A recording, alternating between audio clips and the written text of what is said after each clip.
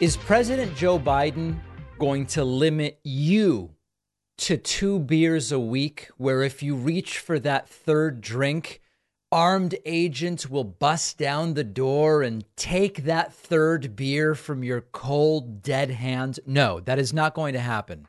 But what is going on is that absent any actual policy package, absent any interest from the Republican electorate in the Republican Party actually putting forward policy ideas that might help someone's life, Republicans have again chosen to fearmonger about non-existent nanny state impositions from President Joe Biden. And the latest is that the Biden administration may heed the advice of medical experts in recommending that maybe you don't have more than 2 alcoholic drinks per week, which is not crazy advice if you've been following the science on this. Let me remind you that it was alleged that Joe Biden was going to end indoor heating and cooling if he became president. Remember when Trump came up with that?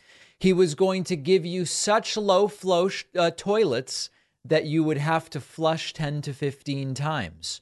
He was going to end energy, and on and on and on. And of course, none of those things happened. And so the latest is that Republicans are pretending that Joe Biden won't let anybody have more than 2 drinks per week.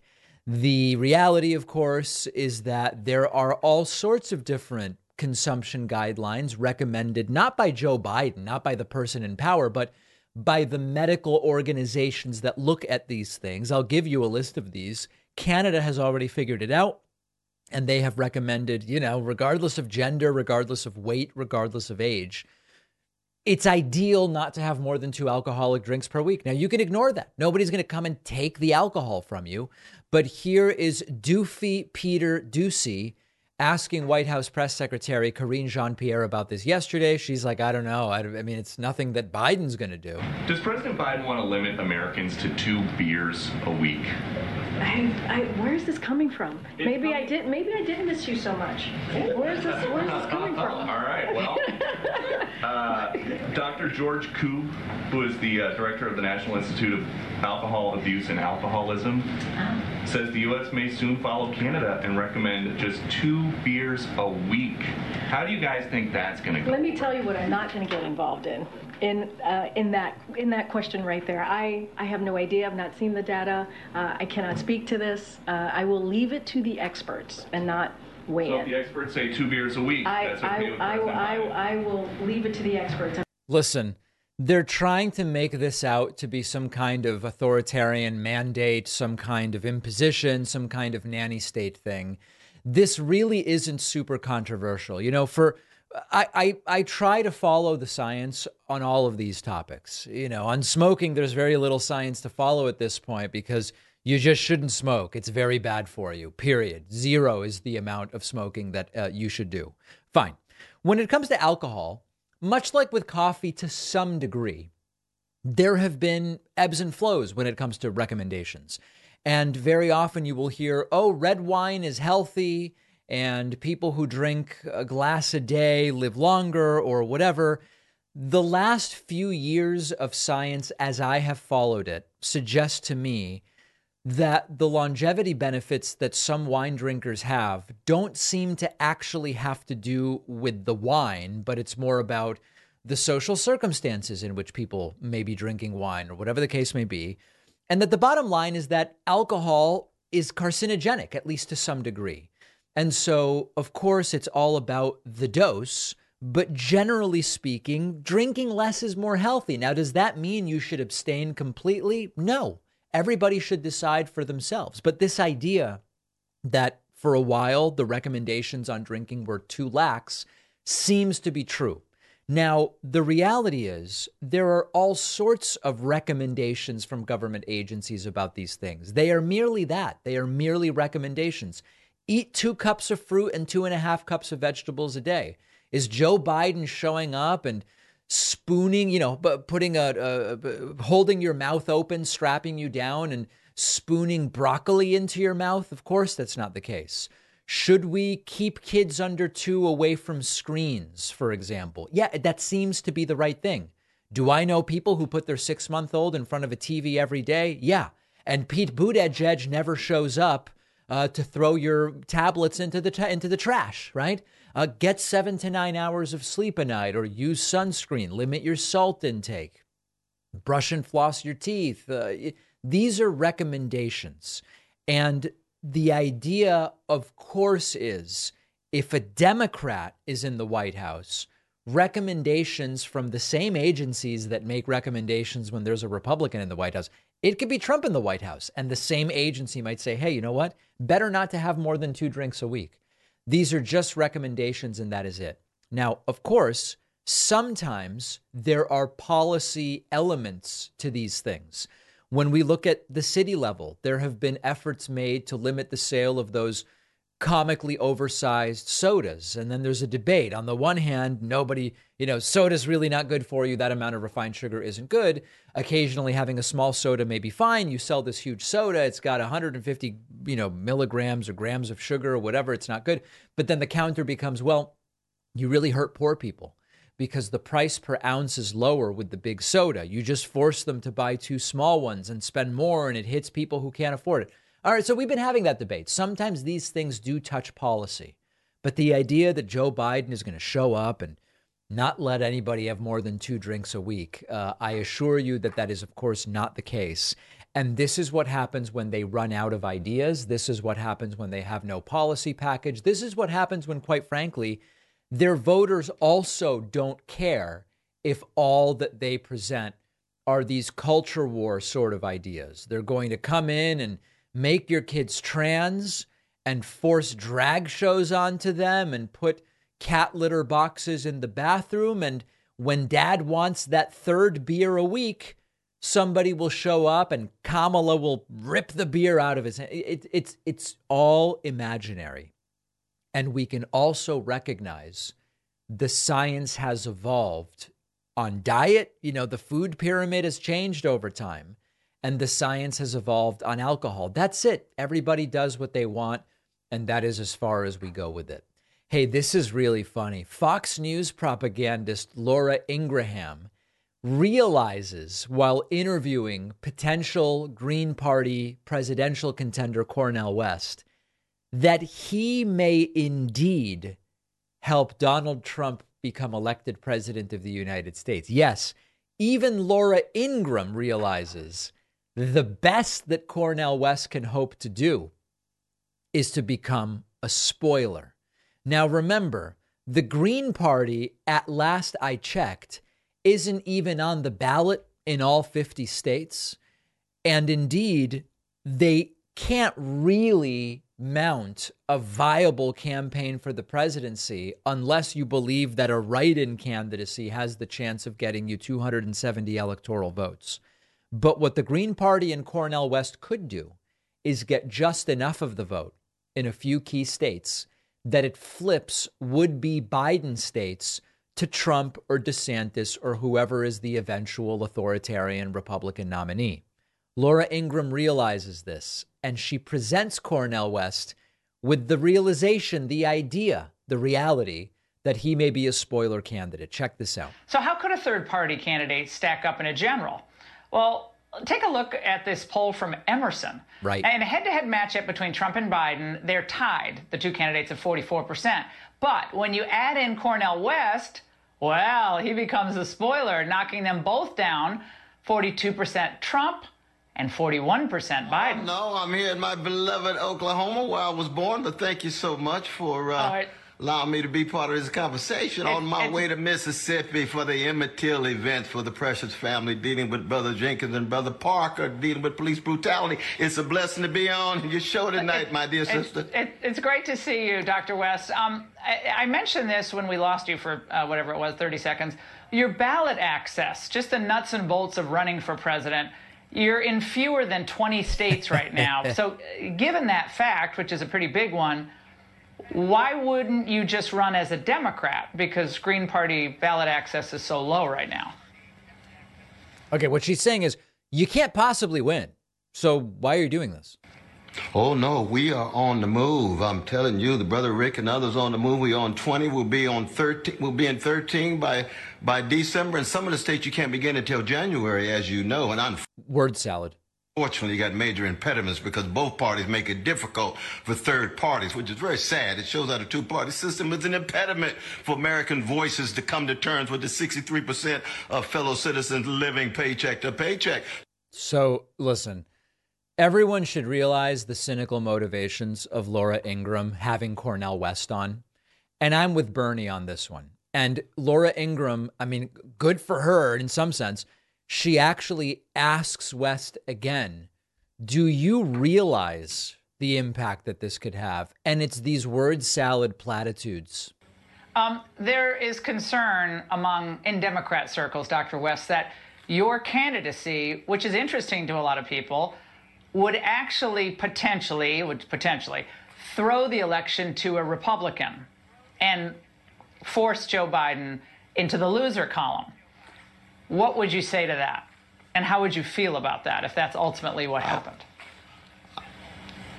I would say that the Democratic Party and the Republican Party are not entitled to any votes. They have to earn those votes. And most of the votes that I will get are voters, fellow citizens who would not vote for either Republicans or Democrats. And keep in mind, my dear sister, 40% of our precious citizens don't vote at all.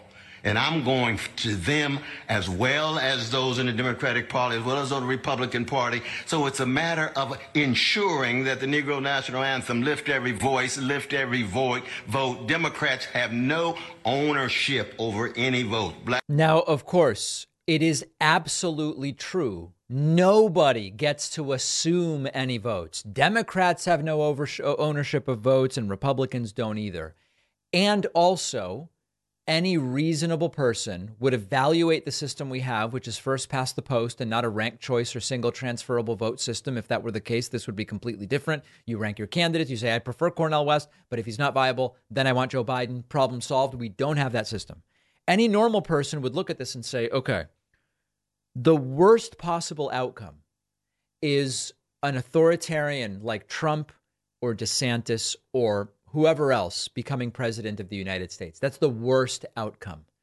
I can't, in good conscience, behave in a way that would make that worst outcome more likely.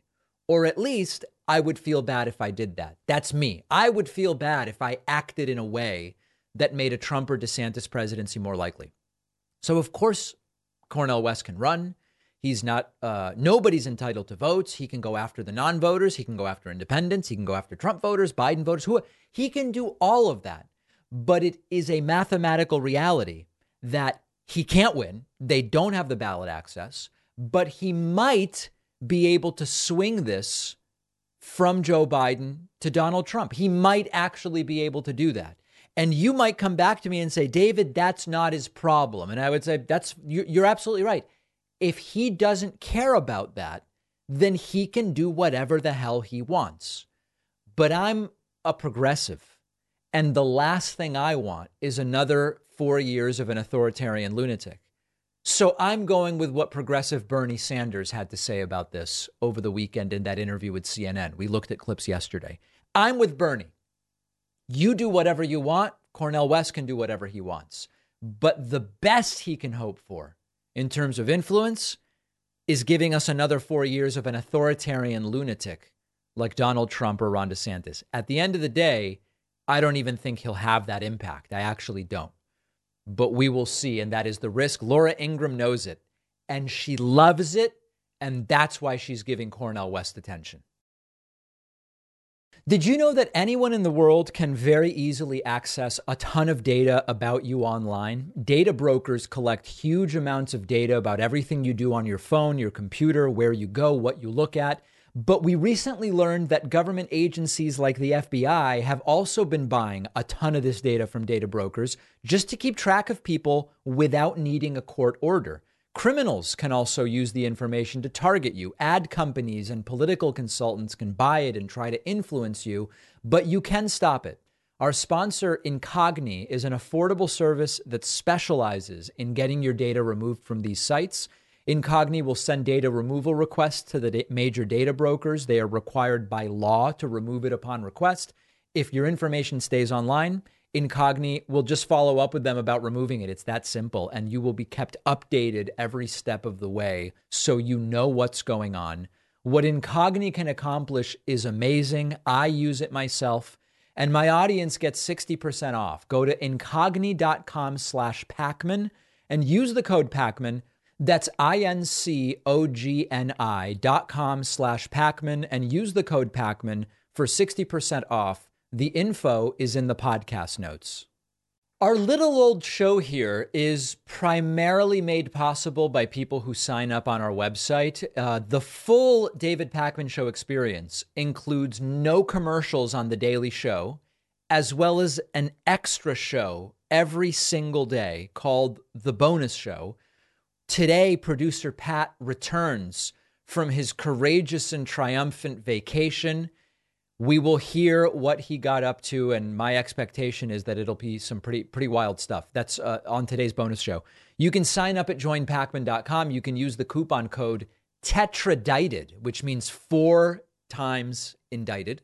You can also use the coupon code 4 years for indictments if there's a preference there, spelling or otherwise. And you'll get all those great member benefits at joinpakman.com.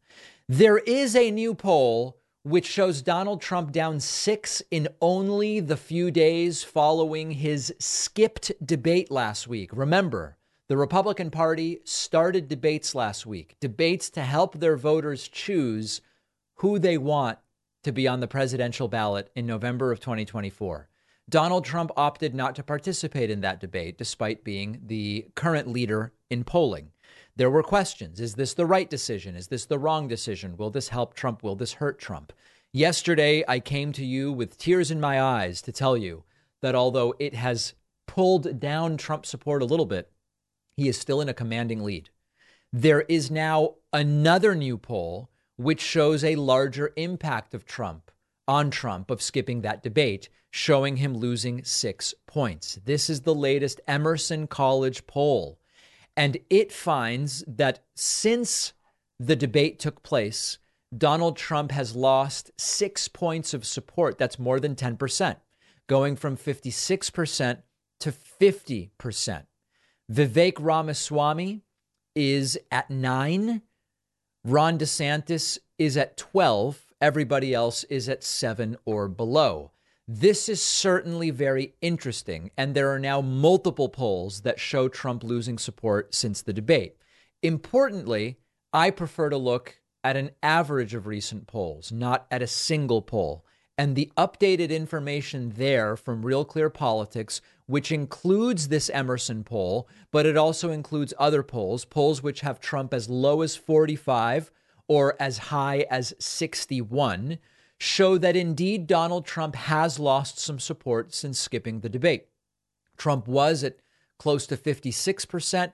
He's now down to just under 54. On average, it is not a major change. The other trends are DeSantis continues losing support, as you know, at one point reaching 31 and then ending up in the low 20s and then the high teens and then 15 and now all the way down to 13. Vivek Ramaswamy, it's difficult to call it a surge, but he is ticking up, most recently at 7.6%. And that's as high as Ramaswamy has been.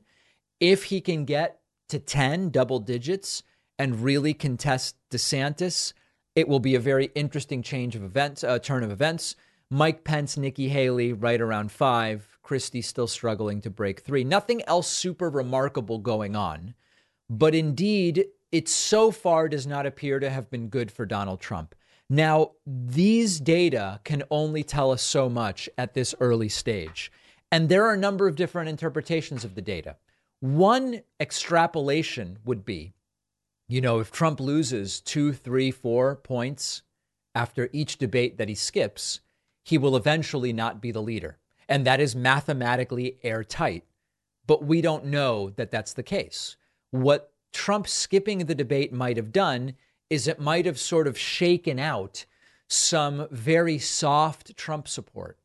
And once that soft Trump support bails, well, then it's stronger Trump support, and there's no real reason to think Trump's going to lose 2 to 4 points after every single debate. That's one possibility. The other possibility is that this is a trend that will continue to some degree, but Trump has such a lead that even if Trump were to go below 50%, down to 45 or even 40, he still is going to have a plurality of the support, unless one Republican gets all of the other support around them, not super likely. And so that Trump has a huge buffer, even with 40%, even with 38%. If Trump has 38 and all of the other candidates split the remaining 62, Trump may still be the primary vote getter. Then you've got to look at the state by state voting rules in the Republican primary and see, is it winner take all? Is it not? It starts to get a little bit more complicated.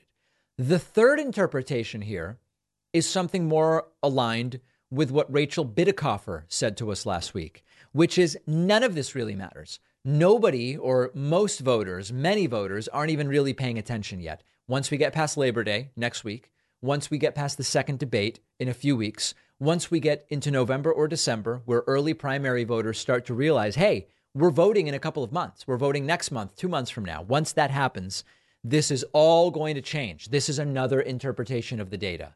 And that what we are seeing right now are going to be all sorts of ups and downs that are not going to be dramatically meaningful in the grand scheme of things. Which answer is it? I don't know.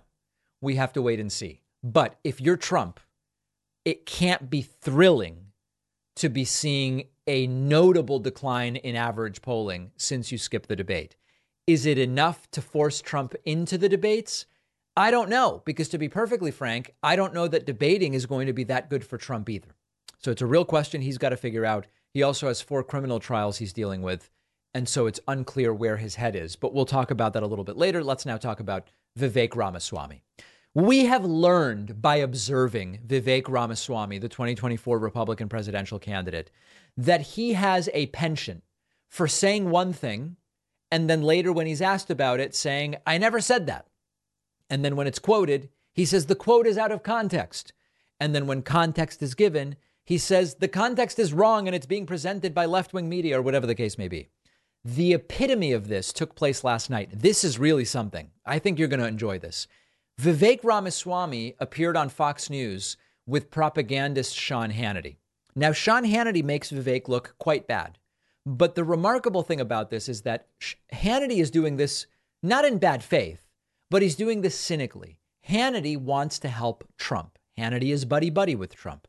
So everything I'm about to show you here is Sean Hannity trying to help Donald Trump. That all being said, Hannity pretty astutely points out the erratic and contradictory nature of just about everything Vivek Ramaswamy says. First and foremost, here is Vivek Ramaswamy saying, once we get our semiconductors under control, then we bail on Taiwan. And Hannity goes, did you just say that? And Vivek goes, no, I didn't say it. And Hannity goes, you did. You just said it. Check this out. So I'm the only presidential candidate in either party who has had the courage to say that I'm not going to embrace the one China policy, which is the posture of both political parties today. That I'm not going to just adopt strategic ambiguity. We can't afford that. We need to be clear that we will defend Taiwan. That's different from strategic ambiguity now. We have to defend Taiwan until we achieve semiconductor independence, at which point we resume our current posture of strategic ambiguity, which is exactly what the U.S. adopts today. So, Sean, it's worth reminding people that right now the U.S.'s position is a one-China policy. Yeah. Let me ask you this. At what point, for example, if Russia wanted to put nuclear weapons 90 miles south of our border in Cuba, we did have a Cuban Missile Crisis, what would your posture be there? In other words, if you're saying as long as Taiwan provides the semiconductor chips, we'll help them, but after that, they're on their own? No, actually, Sean, and that's again how my position's been caricatured. I will remind you and everybody else that right now the United States... I'm listening. No, it's not what I'm saying, because well, I'll give it to you very simply. Right now, the United States' policy towards Taiwan is a one-China policy. Donald Trump was derided. He was made fun of for daring to pick up a phone call from the Taiwanese president. The United States of America right now does not even recognize Taiwan as a nation. I view it differently. I am clear that we will defend Taiwan. I'm the only politician in either party that has until we get our semiconductors under control. In 2028. And then I would resume the current position of the United States after we've achieved semiconductor independence. Okay, so it's basically what Hannity is saying. You know, this is the thing we learned through my interview and others with Vivek. You can give him a quote out of a book he wrote, and he will somehow slip around it and say, well, but, you know, the media and partisanship and misquoting and lack of context and whatever. Hannity confronted Vivek with another one saying, you said aid to Israel should end in 2028. And Vivek says, that's false. And Hannity goes, here's a quote. I've got the quote. When you are putting Hannity in this position, you know you're not making much sense. Over some of the issues, though. You know, you said aid to Israel, our number one ally, only democracy in the region, should end in 2028, and that they should be integrated with their neighbors. I have an exact quote. You want me to read it? That's actually... Yeah, I can tell you the exact quote. What I said is it would be a mark of success if we ever got to a point in our relationship with Israel, if Israel never needed the United States' aid. And Sean, you know how politics is played. A lot of the other professional politicians who have been threatened by my rise have used that statement to say that I would cut off aid to Israel. All right. Now, whatever you think about aid to Israel, that's not what this is about. This is about the fact that Vivek Ramaswamy, with a straight face and very articulately, right? You got to give the guy credit for it. He will just straight up say, no, never said it. You've got the quotes. He doesn't care. He'll go on to something tangential. Hannity goes back and says, well, you said Israel shouldn't have preferential treatment. That's a quote. And he goes, well, those are direct quotes from the fake news media. But so are they direct quotes or not, Vivek? Traveled to Israel. I have business partners in Israel. The reality is this. By the end of my first term, our relationship with Israel will be stronger than it ever has been because I will treat it as a true friendship, not just a transactional relationship. Then why did you say that they shouldn't have preferential treatment? Why did you say that Israel should not have preferential treatment from us? That's a direct quote. Sean, I understand. No, those are direct quotes from headlines summarized by opposition research fed to the fake news media. So are they direct quotes or not? It's a very specific kind of direct quote. The reality is, here's what I've said, is Abraham Accords 2.0 is my top priority. Abraham Accords 2.0 is my top priority, which is to get Saudi Arabia, Oman, Qatar into that pact with Israel. And foremost, to have a partnership with Israel that does something really important for the U.S., which is to make sure that Iran never, ever, ever has nuclear capabilities. That's important to the United States. Notice that he's moved on to something different here. And this is, he really is very slick. You got to give the guy credit. And the other thing I've said, Sean, is that Israel's our friend. Good friends learn from each other. I would love Israel's border policies in this country. I would love Israel's tough on crime policies and strong national identity in this country. I would love an iron dome like Israel has to defend itself against Hamas, which is a good thing for Israel. I want something like that here in the United States. So I don't read from the traditional GOP talk. All right. So he just goes on to filibuster more. And then just one more clip here. In this one, Ramaswamy says, you know, our actions might be actually pushing Russia closer to China.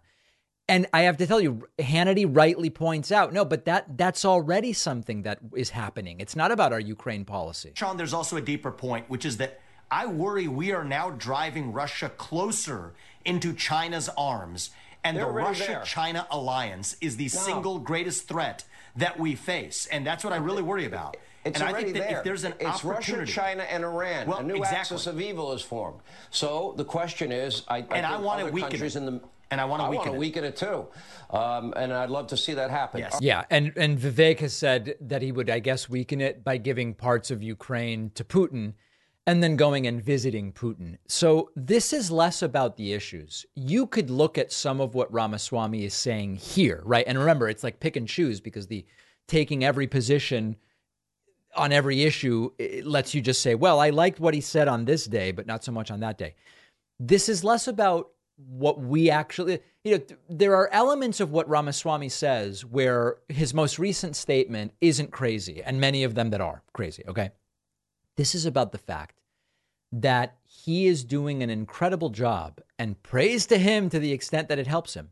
He is doing an incredible job of, with a straight face, just denying his own quotes. He's increasingly being presented with his own quotes and he just talks about something else. He's talked about, well, you said this on Israel. He says, I would love to have an Iron Dome. It's not really the question. It's not what Hannity's pointing out. And so Hannity doing a fine job, although it is a difficult job for sure, of pointing out that Vivek just slips out and denies his own quotes. It's an incredible ability to be able to do it with a straight face. Is it going to work in some sense? I guess. I mean, he's up a little bit since the debate. We'll see how he does in the second debate. We'll see what sort of media attention he gets. He's definitely getting a lot more media attention since that debate performance. Will Republican voters realize he just takes every side of every issue, sort of like Trump did in 2016? I don't know. I don't know that that's something the Republican electorate really pays attention to. Are they even going to be interested in the Ramaswamy presidency beyond 7 to 10%?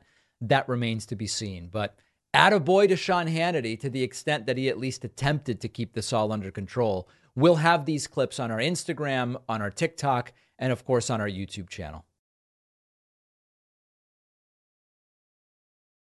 So summertime is in full swing. It's hot. It's humid. When you get sweaty, many of us know all too well what it means when you wear traditional underwear. It's the sticking, rubbing, and chafing. It is not pleasant. That's why our sponsor, Sheath Underwear, has been a game changer for so many people. Sheath Underwear is ergonomically designed with a pouch in the front. Keep everything comfortable and separate. When you wear the Sheath Underwear, everything stays dry and cool. Instead of sticking together, you feel the air flowing. It's great. It's really something you have to try to understand. This has been my go-to underwear for years, all year round, but especially when it's hot outside. The humidity is bonkers. They have plenty of different colors and styles, something for everybody, and the sticking and the readjusting. Experience underwear comfort like you have never felt before. Try Sheath. Go to sheathunderwear.com/Pacman and use the code Pacman for 20% off. That's SHEATH underwear.com/ and use the code Pacman for 20% off. The info is in the podcast notes. Okay, that seems like an error, so I'm going to redo it one more time. That's SHEATH underwear.com/Pacman. Use the code Pacman for 20% off. The link is in the podcast notes. Judge Tanya Chutkan has handed the failed former president Donald Trump a significant setback in one of his 4 criminal trials, deciding that the trial will be roughly 2 years sooner than Donald Trump and his lawyers wanted. It is extraordinary. It sets up an incredible 2024, which the dynamics of which we will discuss in a moment. And it has also sent Trump into a meltdown spiral, which we will talk about later. Newsweek reports Judge Chutkan hands Trump loss with trial date, setting a date for Trump's trial on the federal charges that he tried to overturn the 2020 presidential election. Remember, this is separate from Trump's New York State charges. This is separate from the other federal charges. This is separate from the Georgia criminal charges. This is just one case. Chutkan has scheduled the trial to begin on March 4, 2024. The date is more than 2 years earlier than the April 2026 date requested by Trump's attorneys, who wanted to push the trial back until after the election. Now, let's say one thing about that. We all know generally about the motivations for pushing trials back.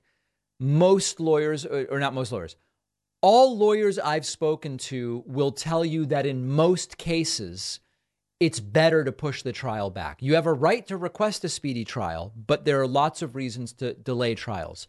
Delay trials because prosecutorial priorities can change over time, and you may end up with prosecutors more willing to negotiate or offer a better plea or whatever the case may be. Delay because witnesses forget and or die or whatever the case may be. Delay because evidence can be misplaced or degrade. These are general principles. Whether this applies to Trump's cases specifically is a matter of some discussion, but generally there's lots of reasons that one would seek to delay trials. In addition, when it comes to Trump, we know what the game is, okay? We know what the game is because we saw what it was when Trump was president. While he was president, regularly having lawyers argue, as president, I can't be encumbered by investigations, and I certainly can't be encumbered by charges. And then after he was president, I am a potential candidate for 2024. I can't be encumbered with investigations. No, absolutely not. When he announced that he was running in 2024, you can't encumber a candidate for the presidency with investigations and charges. Now they're making that similar or same argument. If Donald Trump wins and then they go, okay, you won, but it's April of 2026 is time for your trial, then he will shift to arguing, I'm currently the president. You can't encumber me with a criminal trial. So it's all being done in bad faith. Fine. Judge Chutkan has decided that this is all going to start in March. And prosecutors asked for January 2nd, 2024, which I believe is the first judicial day of 2024. The trial is going to start the day before Super Tuesday. That's the day where voters in 15 states and one territory will vote in the Republican primary. Trump's campaign criticized Chutkan for the date. The campaign said the date set today deprives Trump of his constitutional right to a fair trial, a seminal bedrock of America, and continues to expose the corruption of the witch hunts being thrown against President Trump. Former federal prosecutor Nima Rahmani said to Newsweek he was not surprised about the date set, that the U.S. District Court judge's reputation is that she moves cases quickly. You know, there's a bunch of interesting things to discuss here. Trump and his lawyers want 2026. And also, they've been furious about how long it took to bring charges. And they seem to sort of want it both ways. They want their cake and they want to eat it too. The charges should have been brought far more quickly. This all should have been adjudicated and wrapped up far more quickly. They delayed it to their advantage, thanks to the schedule of the election or whatever. No evidence of that, by the way. But it all is taking too long. And now they're stomping their feet and saying, we don't want a quick trial, which, by the way, remember how many times has Trump lauded quick trial in China during his recent speeches? But now all of a sudden, he wants the slowest possible trial. He wants it both ways. But there's another detail that's an interesting one to consider. If indeed these cases against Trump are so weak, if Trump has so much exonerating evidence that he's going to be presenting at trial, wouldn't he want to get this to trial as soon as possible so that he can rise victorious in exoneration and acquittal and use that to prove that the charges were unfair and political? And say, look, I was right. They are trying to keep me down. Come and vote for me. Let's show them we're not going to tolerate this. You would think that that would be a great thing to be able to do. Quickly exonerate yourself, get an acquittal. Except he wants to delay the trial as long as possible, casting more doubt about his guilt or innocence. It doesn't really make sense. Everyone should want a trial before the Republican primary is over, especially if you think Trump is innocent. If you think Trump is innocent, you should want him exonerated as soon as possible. At the same time, if you think he's guilty, you should also want him convicted quickly, because there's the risk that you choose him as your nominee, he later gets convicted, and that torpedoes his chance of winning the general election. The only reason I can think of that you would want to delay this as long as possible is if you think there may be a conviction, but you still want the guy to win, and you believe the conviction will hurt his chances. We are going to find out soon, from a very practical perspective, is it possible to be a defendant in 4 criminal trials at the same time, in different jurisdictions, and also successfully run for president at the same time? Is it humanly possible? It's sort of like David Blaine spending days in a box or whatever he claims to have done. Is this something that can be done? Can you run for president successfully while being a defendant in 4 criminal trials? Putting aside just the presidency part of it, it would be a lot for anybody to be a defendant in even 2 criminal trials. Even being a defendant in 1 serious criminal trial often consumes one's life until that trial is over. And Trump is going to be a defendant in 4 trials and running for president. And this is why he flipped out last night after this declaration was made by Judge Tanya Chutkan. Let's talk about that next. Donald Trump wanted one of his trials to happen in April of 2026. Judge Tanya Chutkan decided yesterday it will start in March of 2024. We are only a few months from one of Trump's criminal trials. Trump flipped out. Total mental breakdown yesterday, clearly terrified about what he is facing here. It is clear that someone got to Trump and said, just so you know, if you are convicted in some of these matters and you're sentenced to something middle of the road, it could mean life in prison for you. It actually could, based on your age. Trump taking to Truth Social and saying about the decision on the trial, quote, deranged Jack Smith and his team of thugs who were caught going to the White House just prior to indicting the 45th president of the United States, an absolute no-no, have been working on this witch hunt for almost 3 years, but decided to bring it smack in the middle of crooked Joe Biden's political opponent's campaign against him. Election interference. Today, a biased Trump-hating judge gave me only a 2-month extension, just what our corrupt government wanted. Super Tuesday. I will appeal. Trump saying he will appeal the decision on the trial date. Trump arguing that this is all being done to help Joe Biden. No evidence of that. No evidence that that trial date is even the most useful to Joe Biden. Again, the most useful thing to Joe Biden may be timing this so that it actually interferes with the general rather than the primary. But okay, put that aside. Trump continuing to explode on Truth Social, saying, quote, page 2, how do you have an indictment that is based almost entirely on the findings of the January 6th unselect committee? It is not based almost entirely on that. Committee of Marxists, fascists, and political hacks. Remember, they still aren't able to prove there's even a single Marxist involved here. Trump continuing. When these same lowlifes who have been caught lying for years about Russia, Ukraine, FISA, the fake dossier, and much more, purposely and capital I illegally, all caps, destroyed and deleted all of the capital E evidence, capital F findings, and capital P proof of the January 6th committee. When will deranged Jack Smith criminally charge the committee? Here's the bottom line. Trump is not happy that he may have to go to trial in March. Trump is not happy that he may go to prison for the rest of his life. And Trump is saying, send me more money, because always with this stuff, there's a fundraising appeal wrapped up with it. The emails are going out constantly. Fundraising emails, help us fight this, that, the other thing. The mugshot is now being used, and Trump reportedly raising $7 million in the immediate aftermath of the mugshot being taken and the arrest in Georgia. Trump is terrified. Trump is having a meltdown. Is this going to get him to change his behavior? Are we going to see a different Trump?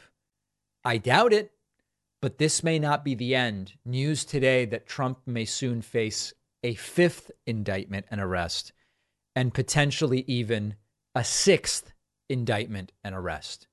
Truly incredible. Let's take a quick break. Make sure you're subscribed on YouTube. We're approaching 2 million YouTube subscribers, which will be quite a day when we achieve it. After the break, Mark Levin, furious that there may be accountability in our justice system. Quick break and back with that. Don't forget that the best way to support the David Pakman Show is by becoming a member, which gives you access to the daily bonus show, the regular show with no commercials. You also get access to our entire archive of every episode dating back a really long time, and plenty of other awesome membership perks. Go to joinpakman.com, joinpakman.com.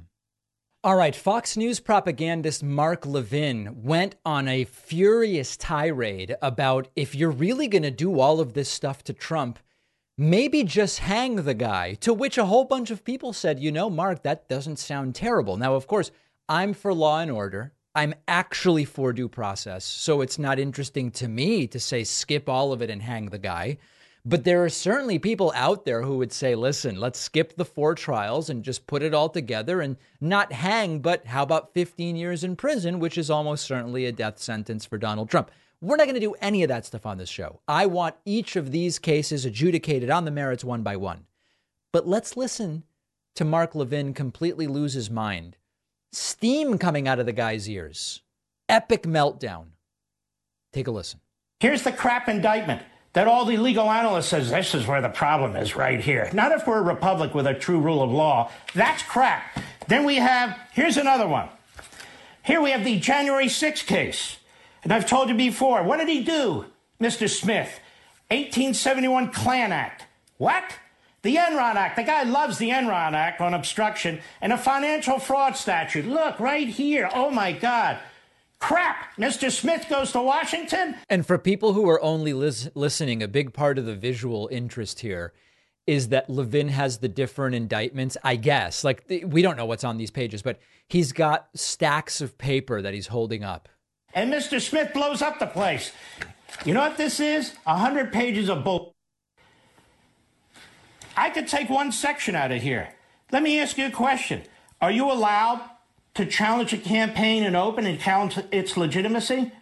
According to her, no. So put RICO aside. Wrong. Quite literally incorrect. Trump is not being indicted because he believed he won or used legal means to challenge the election results. This guy's lying.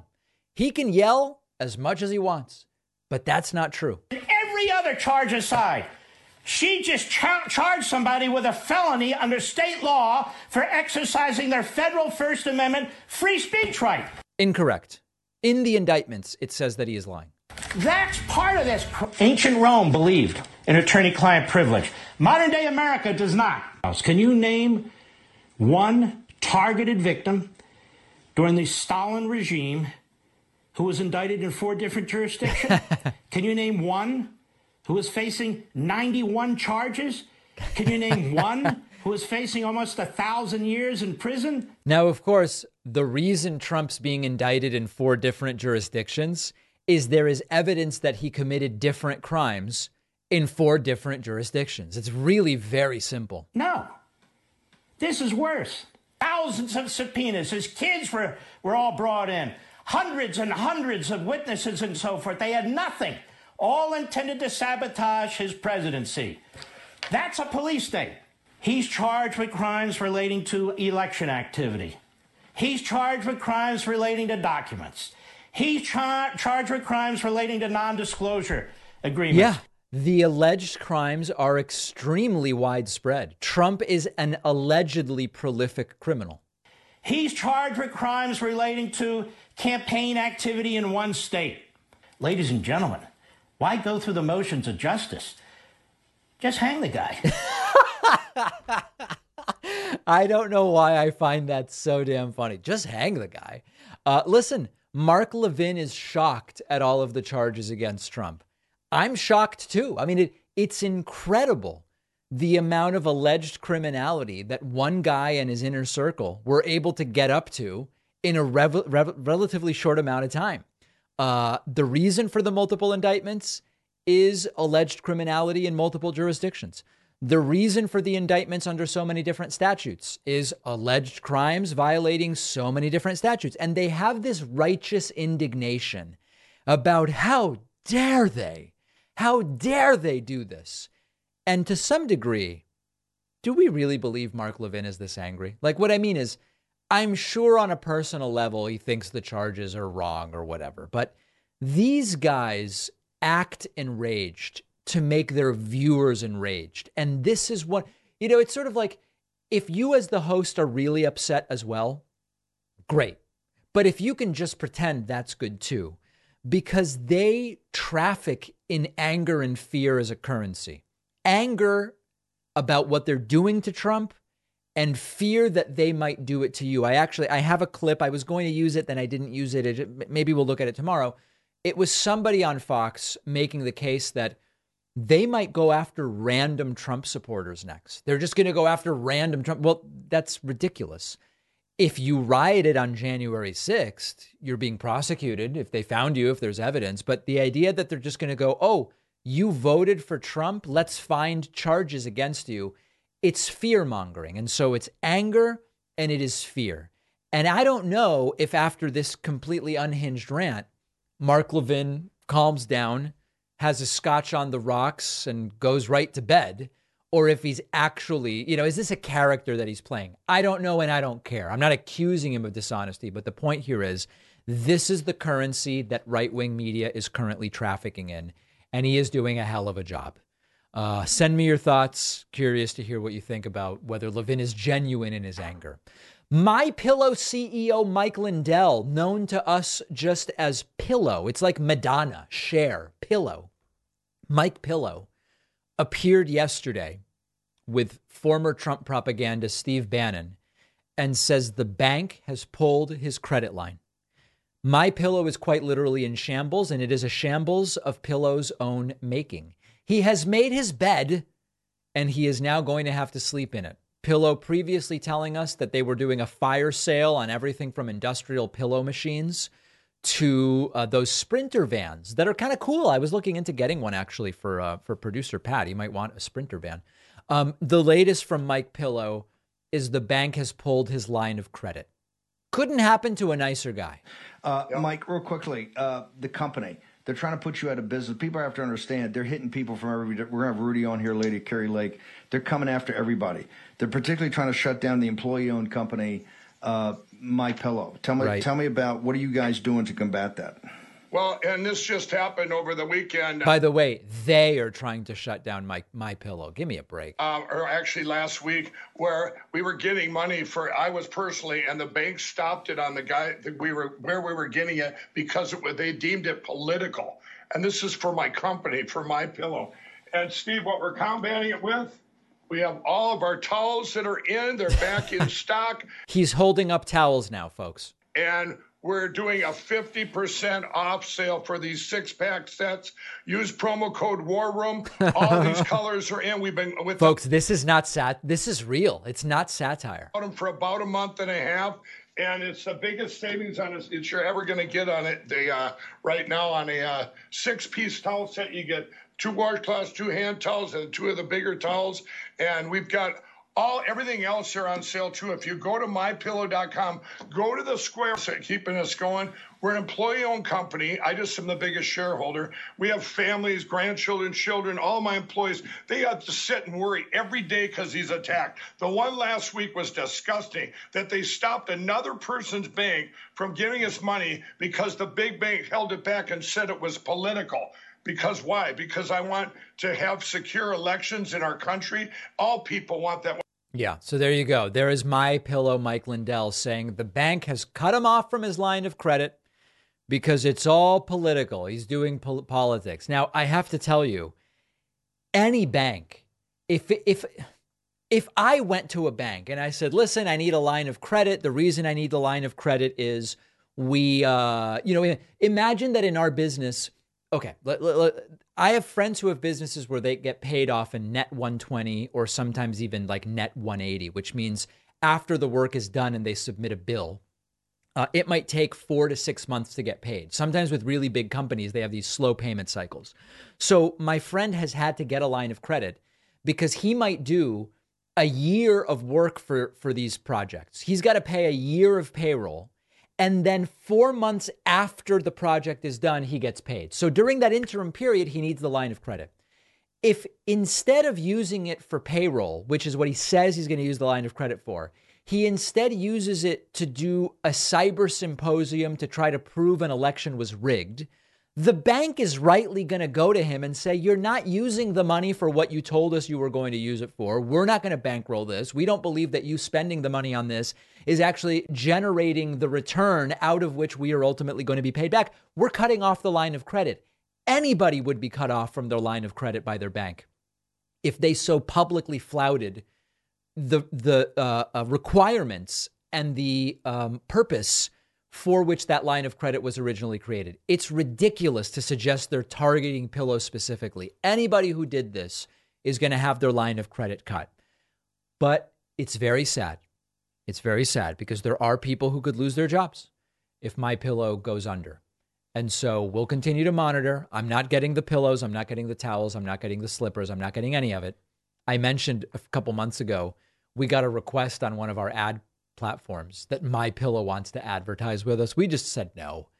I know some people said you should have taken the money and it would be so funny, but I'm not, it's a no for me, dog. Okay. It's a no for me. We have a voicemail number. That number is 219-2-DAVID-P.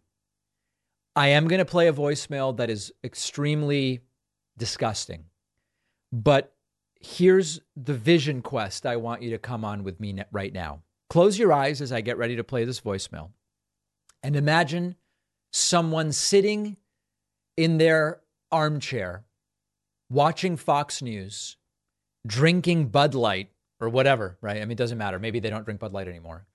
And saying, hey, you know what? I have something to say to David Pakman. I'm going to get on the phone with David Pakman. And then this is what they say. Woke pussy, woke pussy, woke pussy, woke pussy, woke pussy, woke pussy. Grow the up. Okay.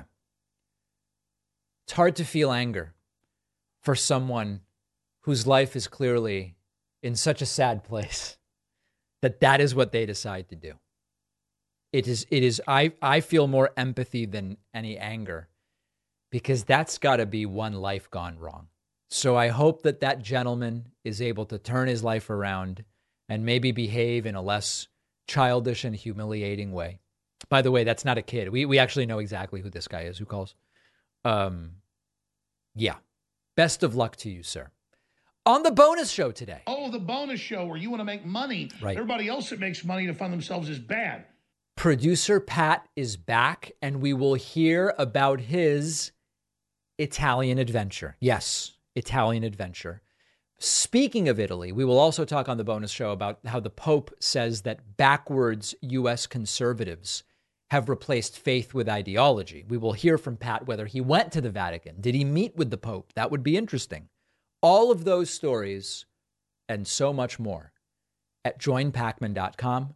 Remember that you can get the children's book about critical thinking at davidpakman.com/book. Nearly 12,000 copies now sold. Paperback, Kindle, whatever you want. The book is available. Go to davidpakman.com/book. We will see you on the bonus show. We will be back tomorrow. What a week. What a week. That's my takeaway.